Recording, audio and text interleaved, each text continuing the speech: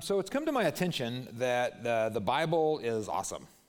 It's really amazing. I'm an old man now, and I'm telling you, every time I open it, I learn something new, and I see something that's like, did they add that? Or, I hadn't seen that or hadn't understood that before. It's like the more I dig, the deeper it gets. And the more I understand how amazing it is, the more amazinger it gets. And it's God communicating with us. That's a really, really, really big deal. But I have to admit, as much as I love the Bible, that it can be confusing and it can be off-putting, and it can make me feel weird and disoriented.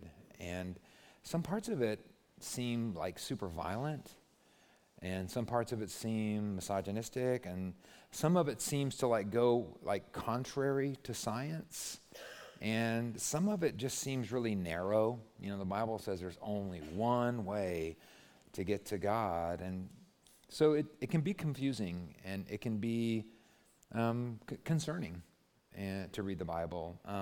Dan Kimball wrote a great book that we're using as kind of a guide for this series. We named our series after his book. It's called How Not to Read the Bible, and it's super helpful. I really encourage you to get this book. You can get it anywhere you buy books. It's on Kindle, and a lot of what I'm teaching in this series is really straight out of this book. And what I was interested in this is maybe you're like me. I grew up with an old idea, and that is when I would read the Bible and I would come across a passage that kind of freaked me out about slavery or about women keeping their mouth shut, right? Or about killing a whole town of people. When I would read those things, I would just say to that sounds weird. Oh, well, I'm sure it's fine. It's in the Bible. I'm sure it's fine. And that was okay for me, but man, he makes a great point in this book that just doesn't work anymore. That idea is just, in this world, there's so much information out there, and there's so much opposition out there to the Bible. And a lot of us had our faith challenged when we went off to the military, or when we grew up, or when we went to college and we took a class in philosophy, or we took a class in world religions, and all these new ideas are coming in. They're challenging our belief system. And that was a challenge to me at 19 years old or whatever, but I also had 19 years of reading the Bible and believing and being around believers and seeing the good that comes of Christianity that helped me to hang on to it. But man, kids today are hearing those same arguments when they're little kids. I mean, it's just everywhere. There is so much information out there. There are so many challenges out there. This group they call the New Atheists, they're just very active. And for people that don't believe that there's a God, they sure seem worried about him. They don't believe in the tooth fairy, but I don't see them having these campaigns about the tooth fairy. But boy, they don't believe in God, and they're going to try to disprove God. And in this book, Dan talks a lot about the challenges that are out there and how much more it's in your face now, and how much more it's coming to us when we're young right now. And he talks a lot about social media, because that's where everybody gets to say what they think. And he talks about these memes that are in there that are kind of mocking the Bible, or kind of mocking Christianity. So I just want to show you a couple of these with this idea in mind. We're looking at these to say, this is what people are being faced with. And I believe in the Bible, I believe in Jesus, but this meme says something to me, or it asks a question of me, or it makes fun of my beliefs, and it kind of makes me uncomfortable. And so let's take a look at just a couple of these memes. This says, unicorns are mentioned 9 times in the Bible. Cats are mentioned 0 times. And that's all you need to know about the Bible. I mean, I gotta say, I'm reading in the Psalms and in Isaiah, and it's talking about unicorns. That could make me question the Bible. That could make me question God. Here's another one. Hush women. And there's a verse right out of 1 Corinthians in the New Testament that says, let your women keep silent in the churches. It's not permitted for them to speak. If they're gonna learn anything, let them ask their husbands when they get home. It's in there, man. Don't look at me like that. That's right out of the Bible. Here's another one. This is 2 unicorns on the ark. One says, hi, I'm Dave. Hi, Dave. I'm Robert. Oh, crap. Get it? Because there's only 2 of them, Jane. So, I like that one. Look at this one. This is God, obviously. Could have banned slavery or shellfish. He chose shellfish.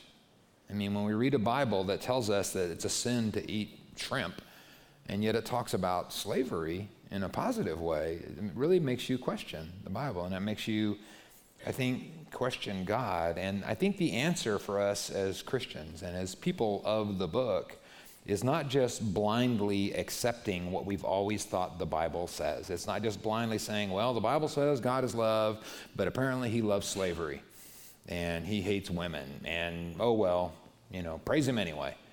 And it's not, well, the Bible says that the earth is only 6,000 years old, and yet I'm looking at a dinosaur bone that's 10 million years old. Oh, well, I guess we'll understand someday in the sweet by and by. That's not the answer. And the answer is also not just throwing the Bible in the trash and just saying, well, since I don't understand it, it must not be God's word. Maybe we're reading it wrong. And maybe some of our understandings have just not been what they should be. It doesn't make the Bible wrong that I've read the Bible wrong. The answer is not throwing the Bible in the trash. The answer is really digging in and really trying to really understand what the Bible is really trying to say. And that's what this series and that's what this book is all about. And in this book, he gives us some great tools, some great ways to look at and try to understand, especially these really kind of challenging passages in the Bible. And one of my favorite tools is, he doesn't call it this, we're calling it our rules of engagement. And the rules of engagement are for you, anytime you read anything in the Bible, but particularly if you read a passage that's weird or awkward or scary or confusing or doesn't make sense, you just remember these rules. The first rule is the Bible is a library. It's not a book. It was written for us, but it wasn't written to us. The third rule is never read a Bible verse by itself. You have to try to get the context of where it fits into the story. And then the last rule is that story is all about Jesus. So last week, we applied those rules to some really weird biblical laws, some really weird biblical rules about shrimp and tattoos and Christmas trees and cooking a baby goat in its mother's milk. So last week, if you missed, it was really a lot of fun. But this week is going to be a much heavier topic, because this week we're going to talk about slavery. Critics of the Bible love to talk about all the verses in the Bible that are written to slave owners and to slaves. And I think they ask a legitimate question. How could a God who really loves people and really loves freedom also love slavery? And like I said, he banned lobster, but not slavery. And I have to say, for me, it's hard for me to read through the Bible that I love about the God that I love and see him giving instructions to slaves about how they should work hard and not talk back to their masters. It's hard for me to read passages to slave owners, and it's talking to them like what they're doing is okay. Slavery is one of the ugliest things in humanity, right? I mean, what's worse than that? I hate admitting this. I'll tell you, when slavery became real to me? It was when I was a teenager watching a mini-series on TV. Some of you remember it, called Roots. Do you remember Roots? How many of you remember Roots? It was like TV had just come out at that time, right? It was like a new technology was out there. It was very exciting. And this thing, man, it was horrible. And it's not like the first I ever heard of slavery. I mean, I'd read about slavery, I'd heard about slavery before, but that show, man, seeing those people, just regular people, just living their lives, just doing their thing, raising their families and doing their jobs, and then they're just, suddenly these people come out of nowhere to hunt them down and drag them off and chain them up and treat them like worse than animals, and just beat them and kill them and rape them, and nobody's standing up for them. It was very upsetting to me. And I knew, like I said, I knew about slavery. I knew there had been slavery in the United States. I read in the Bible about the Jews in Egypt and slavery for 400 years. So slavery's been going on for always, but that show, it just really upset me. And I think it was supposed to. And kind of interesting timing, this is also about the same age, the same time of my life when I started asking some really hard questions about the Bible, and it brought up a really tough question. How could a good God condone slavery? And why did he make it in the first place? And when you look at a verse that here's Exodus 21:2. Here's how it starts. When you buy a slave, when you get a haircut, right? This is normal. It's just commonplace. When you eat your breakfast, right? When you buy any verse that starts like that, it should make you, it does. It makes us uncomfortable. Exodus 21:7 says, if a man sells his daughter, like, what the heck is that? If a man sells his daughter, and it just talks like it's just regular old matter of fact, this is just life, if you buy a slave, if you sell your daughter, this is how you do it. Even in the New Testament, Ephesians 6:5 starts out with the words, slaves, obey your earthly masters. And these verses, I'm telling you, challenged me, and they challenged my faith in the Bible. And they challenged my faith in God because they didn't make sense. Like I couldn't reconcile it, because slavery is just so awful and so dehumanizing. And God's the one that created humans in his image, and the whole Eden story and the whole Bible is about God's high hopes and desires for us becoming the humanity that he designed us to be so that we could rule over his creation with him and have this real loving relationship with him. So cruelty and violence against humanity, dehumanizing acts like kidnapping and slavery and rape and murder, these are sins against the humanity that God created to be his masterpiece, that God created to be like the centerpiece of his creation, that he created humanity to be his partners to rule the world with. So God condoning slavery, it just doesn't, I can't reconcile those two things. It doesn't make sense. And so I come to that, and it's challenging to me, right? It's confusing to me, it's off-putting to me. So, what do we do with it? What do we do with it? What we won't do is just settle for a shallow understanding, and just say, well, I just guess God likes slavery. Praise him anyway. I don't think that's the right response to us. And it's not just to give up on the Bible because this part is hard for me to understand. The solution is for us to dig in and really try to really understand what it's really trying to say to us. So today, we're not going to solve this, okay? I just tell you now. It's like when you go to the doctor and they say, you're not going to feel better when you leave today. But we're beginning the process, right? And we're going to dig into this. We're going to look at 4 ideas about slavery in the Bible.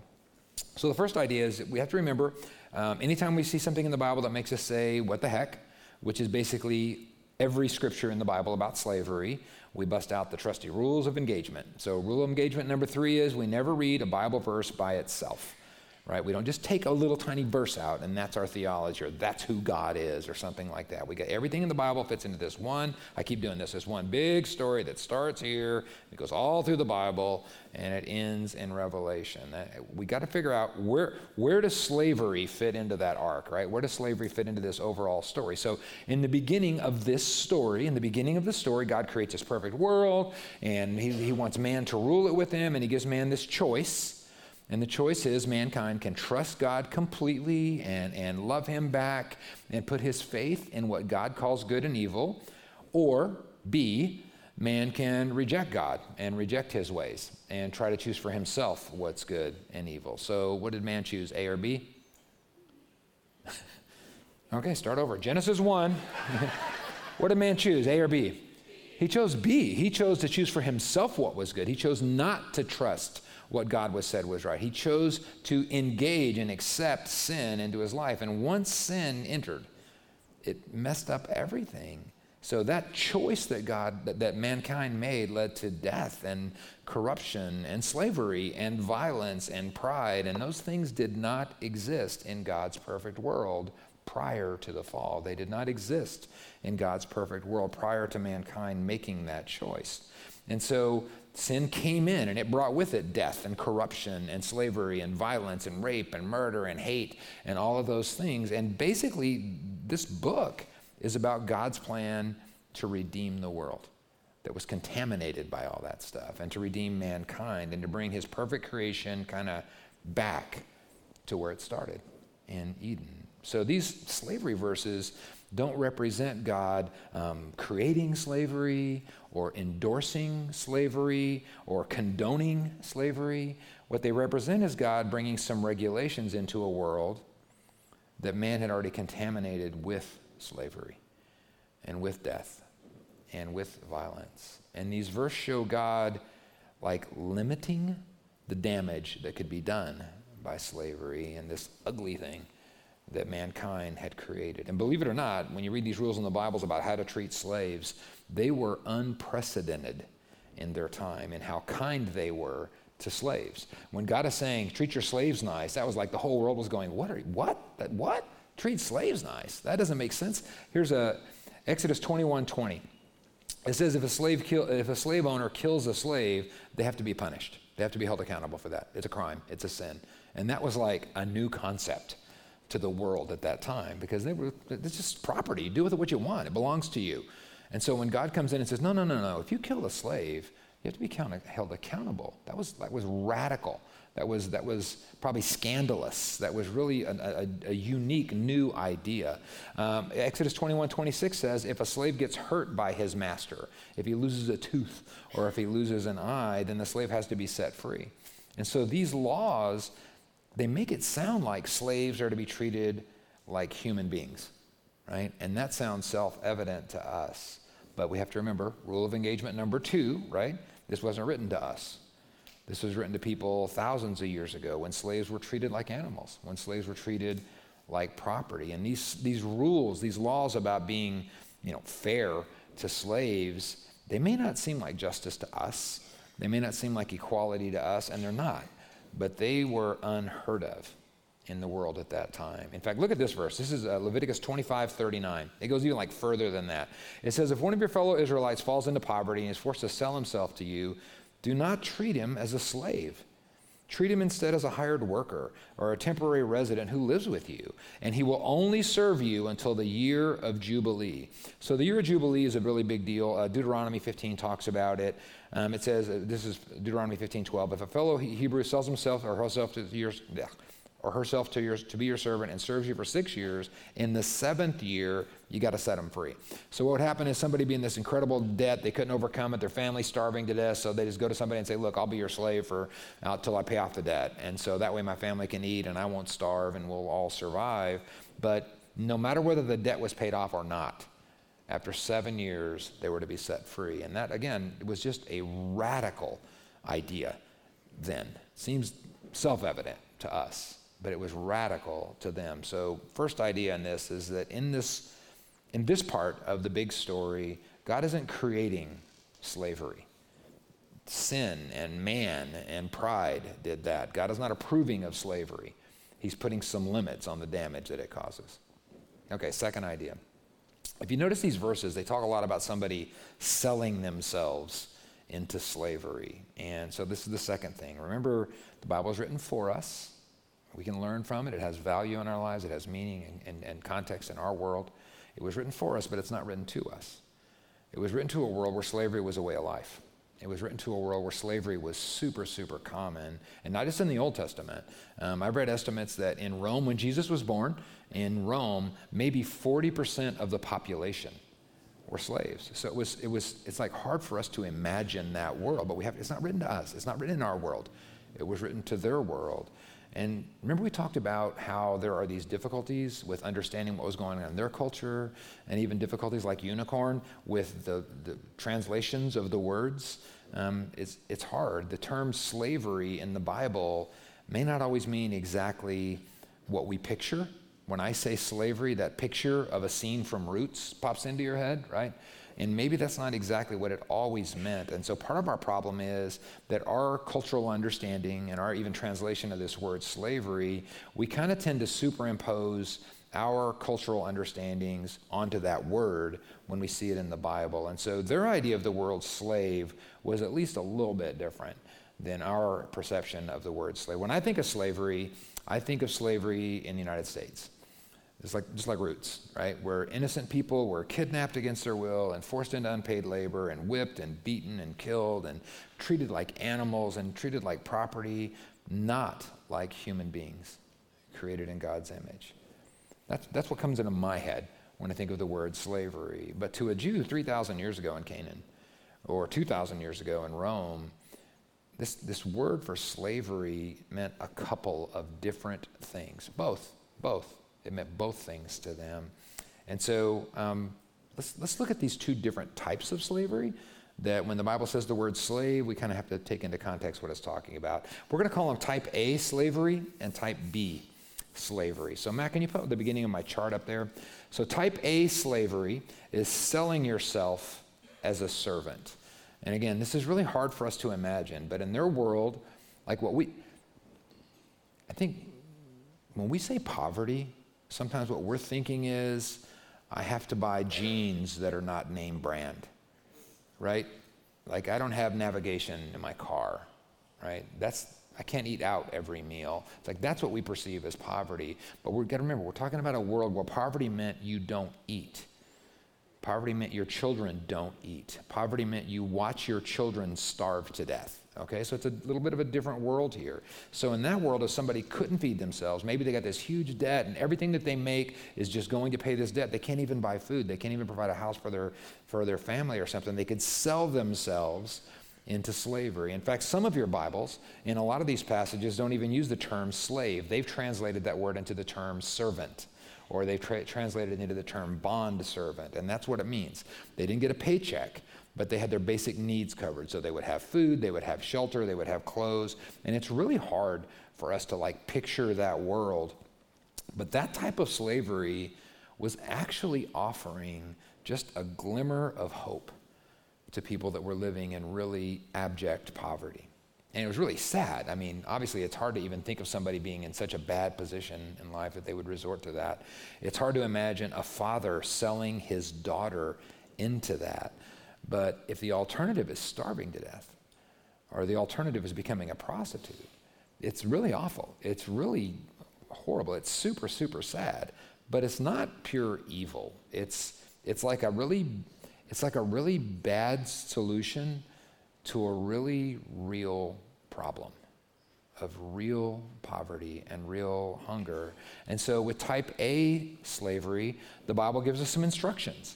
So this is how you're going to do it. If that's what we're doing, I'm coming into this world where slavery exists, I'm speaking a message of redemption into a world where slavery exists. If we're going to have slavery in this world, here's how we're going to do it. And he gives instructions like that thing in Leviticus that says, don't treat them like slaves, treat them like a hired worker that lives with you. And after 7 years, let them go whether the debt's paid for or not. In the New Testament, same deal. It's like in this situation, if this is what's going on, slaves, you sold yourself into slavery, work hard, do what your master says, and you masters, be fair and be just with your slaves. That's type A slavery, selling yourself into slavery. And then type B slavery is this literally being like roots, right? This is being kidnapped and forced into slavery. And this is more like what we see the Israelites going through in Egypt for 400 years, where they were cruel to them and they whipped them and beat them and were horrible to them, or what we see with Africans in America for 200 years. It's this type B slavery is dehumanizing, right? It's treating human beings created in God's image like they're something less than that. And it's taking people away from their families. Type A slavery is very sad, but it's not pure evil. Type B slavery is pure evil.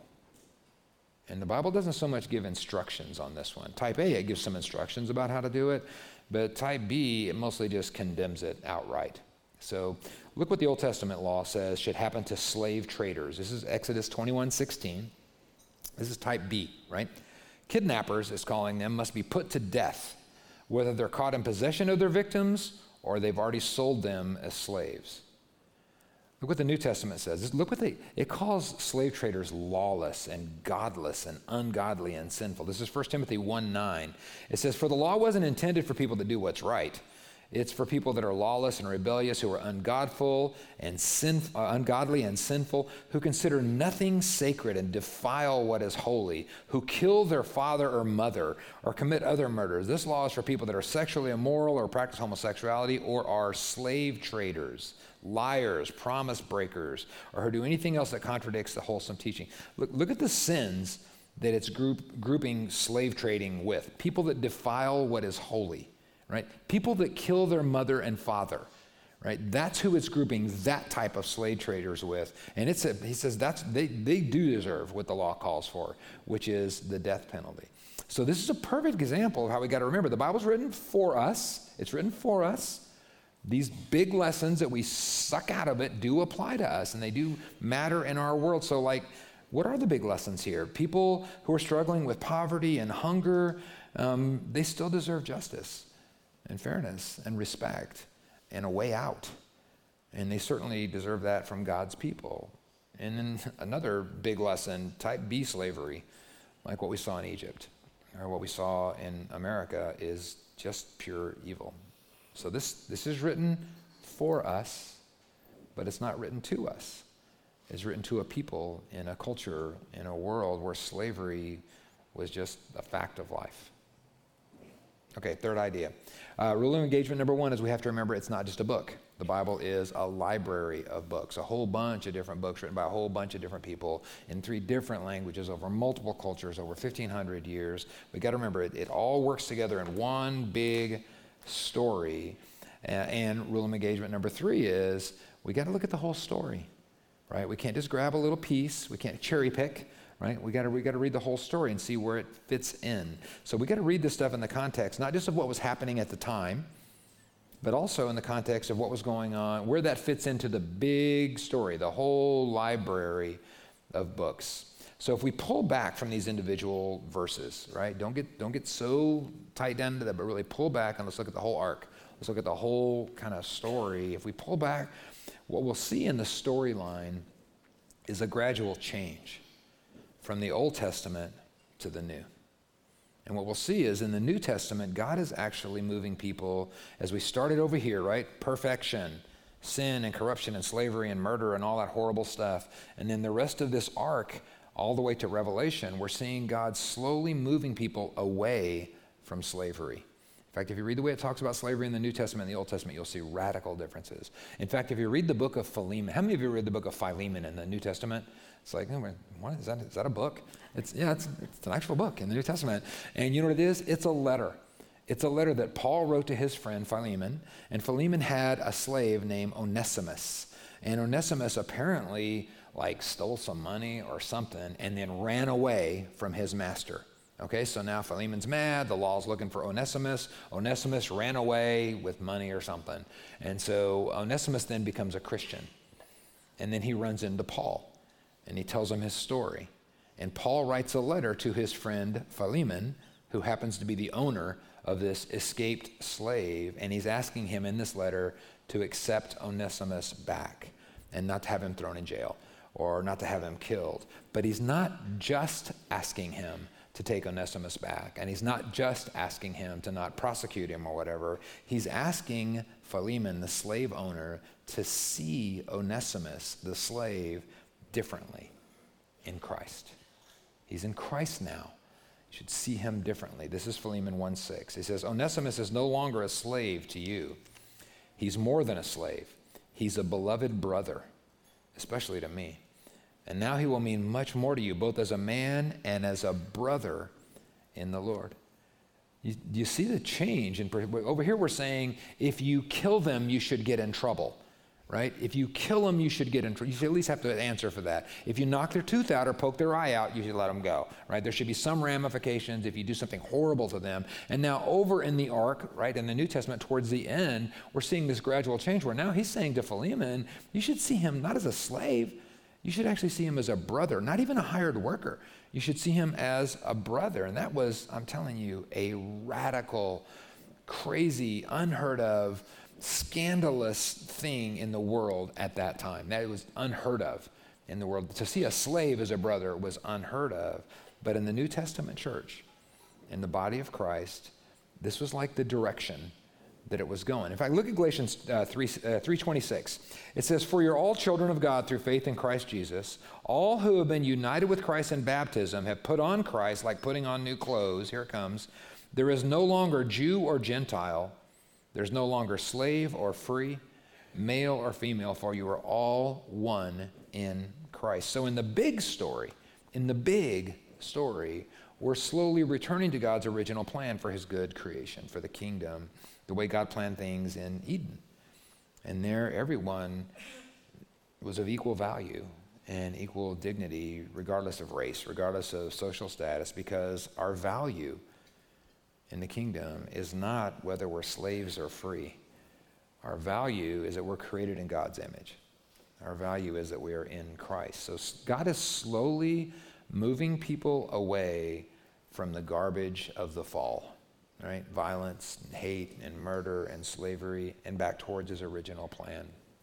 And he's changing the way that people who were previously blinded by pride and hate and sin, he's changing the way that those people see each other in his kingdom. And that change would penetrate the body of Christ and would eventually bleed out into the world. And it starts here. And this change of the way people are seen in slavery, it starts with God's people. As God's people start to see each other as he sees them, not as slaves or free, but as his image bearers. You guys doing okay? Go like this every once in a while so I'll know, okay? Okay, kind of a sidebar. All this stuff about slavery in the Bible, it's not written to us, right? But it is written for us. Slavery does have a context. It does have meaning in our world now, because sex slavery and forced labor are still going on all over the world. Not prevalent as it was then, not socially acceptable as it was then, but those things are going on all over the world. And kidnapping and human trafficking are huge problems in the United States and in Texas and in Comal County. And that's why CBCB partners with ministries like Ransom Life. If you don't know anything about Ransom Life, you should find out. They provide healing and resources for kids that have been trafficked or kids that are at risk. Also a ministry called For Her, which empowers women to leave the sex trade in San Antonio. And many of them were just like Roots, man, literally kidnapped and forced into a life of slavery. So check out those ministries when you get a chance, and you might be surprised to find out this stuff wasn't written to us, but it's for us. Slavery still exists in our world today. Last idea, number 4. Remember rule of engagement number 4, and that is that this story is all about Jesus. The Bible is literally addressing literal slavery. It's literally talking about people that are being forced to do things they don't want to do, people being dehumanized, and it's real, and it's literal, and it's horrible. And God has been slowly moving the world away from slavery so that his favorite creation, humanity, can live lives of redemption and freedom in this physical, literal world, in this life. Slavery is real in this world and in this life, but it's also a great metaphor. It's also an amazing illustration. It's a perfect image of the spiritual slavery that human beings fall into. And there's a couple of kinds of slavery that human beings fall into. The slavery of sin. In John 8:34, Jesus said, I'll tell you the truth, anybody that sins is a slave of sin. And he loves it. Paul loves it. Jesus and Paul both love to separate being a son versus being a slave. Right? If you're a slave, you perform or you get kicked out. You perform or you're punished. You perform or you're killed. Whereas a son, of course he wants to please his father, and of course he's going to do his best, but he's loved for who he is. He's loved because he's part of the family, not just for his performance. So they're constantly drawing this distinction between a slave and a son. So verse 35, Jesus says, a slave is not a permanent member of the family, but a son is part of the family forever. So sin enslaves us. Think of like Roots, right?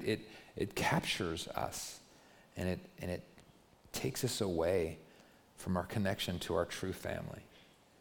And it dehumanizes us because it takes us away from being the humans that we were created to be. And Jesus came to change all that and to give us a new life and to make us a new creation and to make us a new humanity that can and does enjoy the love of our Father, not the fear of our master. John 8:36, Jesus says, so if the Son sets you free, you are truly free. Truly, it's not held against you anymore. You are truly free from the slavery of sin. So one type of slavery that we experience spiritually is slavery to sin. But then there's also slavery to the law. And so this is Galatians 5:1. So Christ has truly set us free, so make sure that you stay free and don't get tied up again in slavery to the law. And what he's talking about there is the law, religion. He's talking about religion. He's talking about this constant pressure to be perfect on our own and this constant guilt and shame and fear when we fail. That's slavery.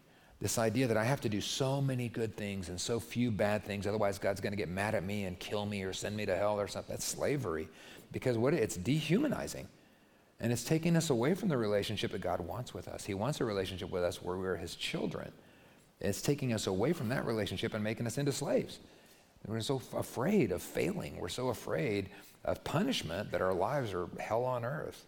But that verse says that Christ has made us truly free. Maybe your Bible says free indeed, right? Like completely free of all the pressure and all the shame and all the fear that comes with the slavery to the law.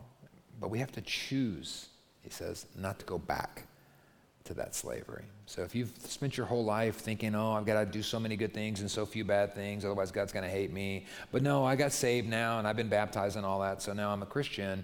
Just don't go back to that slavery. And Jesus offers slavery, freedom from both, right? From slavery to sin and from slavery to religion or to the law. And I was just thinking about that this morning. So stop the clock. This doesn't count against my time. It's not on my notes, okay? This really reminds me of slavery in America. So in 1863, I think, the Emancipation Proclamation, and okay, now slavery is illegal, there's no such thing as slavery, slaves are free, right? A couple of years later, 13th Amendment, help me history people, 13th Amendment made slavery illegal. And so a couple of things happened that were really strange right after those laws. And number one was it took a while for the word to get out, right? And so there was a season of time where there were a whole bunch of slaves that were free, but they didn't know it. They weren't legally slaves anymore, but they didn't know it. So they continued to live in slavery. Do you think their masters were helping that word get passed around, or not so much? Yeah, not so much, right? Okay, and then another thing that really I think is interesting is that freedom to a lot of them, okay, you're free now, you're not a slave anymore. Yeah, but freedom was so foreign to them, right? That's all they had known. Some of them were born into it, right? That's all they had ever known. And some of them were so afraid of what it might look like to get outside of what they knew that they chose to stay in bondage because they were afraid of what it was like off the plantation, right? They were afraid of what it was like outside their little realm and their little world that they understood. Again, do you think their masters were trying to help that thought process or correct that thought process? They wanted them to stay afraid. They wanted them to live in fear. They wanted to tell them constantly, you're not good enough to be free. You're not smart enough to be free. You don't deserve to be free. Just stay back here in bondage with me. Do you see the parallel there to spiritual slavery? Where our enemy says to us, I know you got baptized and I know you said those words and you said that prayer, but you're not good enough to be free. You don't deserve to be free. You'll never make it in that world. Just stay here where it's comfortable with me in sin and in slavery. No charge for that. In Romans 7, Paul talks about his slavery to sin. This is Paul. If you ever make a mistake and you feel bad and you feel guilty, oh man, I guess I must not be a Christian because I made that mistake. This is one of the best passages, like at the very end of chapter 7 in Romans, and Paul is just ranting about what a loser he is. He goes, man, I don't know what's wrong with me. He uses those words. I don't know what's wrong with me. I try to do what's right, but I never do. I try to stop doing what's wrong, and I just do it more. Everything I try to do that's right, I fail at. Everything I try to stop doing that's wrong, I just keep doing more of it. He says, I see the law, I see the rules, and I love the law. And I want to obey the law, but now so much so that I've become a slave to the law too. So Paul said, I got it both ways, man. I'm a slave to sin, and I'm a slave to the law. One of the best verses in the Bible. Romans 7:24, he says, what a miserable person I am. Who will free me from this life that is dominated by sin and death? Who will free me from this slavery to sin and this slavery to religion? And in verse 25, he says, thank God, the answer is in Jesus Christ our Lord. So I want to encourage you in two things today. Number one, if you're still a slave to sin, and if you've not given that up, if you've not laid your sin and your failure down at the cross and said, I'm tired of being ashamed, I'm tired of carrying it around, I'm tired of trying so hard, I'm tired of wondering if God's mad at me, or if I'm going to burn in hell forever. I don't want that anymore. I want to lay that down. Thank God, the answer is in Jesus Christ our Lord. He offers freedom from that. And if you want to talk about that, man, I want to talk to you today. So track me down in the lobby afterwards, or go back to our prayer corner, or find Joy or anybody that you've seen on the stage today and say, man, I need to be free from my sin. Talk me through this thing, man. How does this work? And let's get that resolved. And then the second thing is like, this might be more of us, that we're in slavery to religion. We're just like, we're stuck in it. And I feel like just like those slaves in the United States, that it's like, we're free, but we don't act like we're free. I don't know if we're scared. I don't know if we've been told that we can't, but for whatever reason, we just don't have freedom. We're constantly trying to earn it. We're constantly trying to deserve it. We're constantly, every mistake we make, we feel this shame and this fear. Oh, God's mad at me now. What am I going to do? And so I'm going to start all over. Here's the cycle beginning all over. I'm just going to try harder. Then I'm going to fail. Then I'm going to have shame. Then I'm going to have fear. So then I'm going to try harder. Then I'm going to fail. Then it's going to be shame. And then it's going to be fear. And you know who loves that cycle? Satan. He's just like the master on the slave, right? He would love to keep that going. He would love to keep you. But I'm going to tell you, Jesus wants to offer you freedom from that. He said it was for freedom that he set us free. He didn't set us free to go back to slavery. It was for freedom that he set us free. We just read the verse. If the Son sets you free, you're free indeed. You're free for real, right? You're completely free. And that does not include, one little handcuff or one little chain around your ankle or one little thing that you're afraid about with God. It's real freedom. And Jesus wants to offer that to you. And all you have to do is ask for it. And then, like he said in Galatians, don't go back. Don't go back to that slavery to the law. So as we're praying today, I'm just going to ask you to kind of think about, man, if that's a slavery that you've struggled with, and I think for a lot of us at some level, on some degree, we've struggled with this thing of, I'm going to earn it. I'm going to be a little better so God will like me a little bit more, or I'm going to stop doing that one thing and then I won't have to burn forever. And instead I'm just going to give that to him. It's time to chop off that last chain. It's time to let go of that one bit of slavery that's holding us back. So I'm going to pray for me. For the struggles that I have with that, and I'm going to pray for anybody here who that's a struggle for. So if that's you, you'll know it. Just pray with me. Let's pray. Jesus, man, first of all, I confess kind of a mistake that I've made, and maybe some others have made it too, and that is that we have seen the law or religion or rules, we have seen those things as our Savior, and they're not our Savior. You are. And Jesus, sometimes we've made those things our Lord. We've made doing good stuff or stopping bad stuff like the determining factor of that's what we're following. I'm following after this idea I have of what good looks like or what bad looks like. And Jesus, I confess that today as sin. You're my Savior and you're my Lord. And so today, Lord, for me and for everybody here, I just pray that you'll just remind us of what Paul said to the church at Galatia.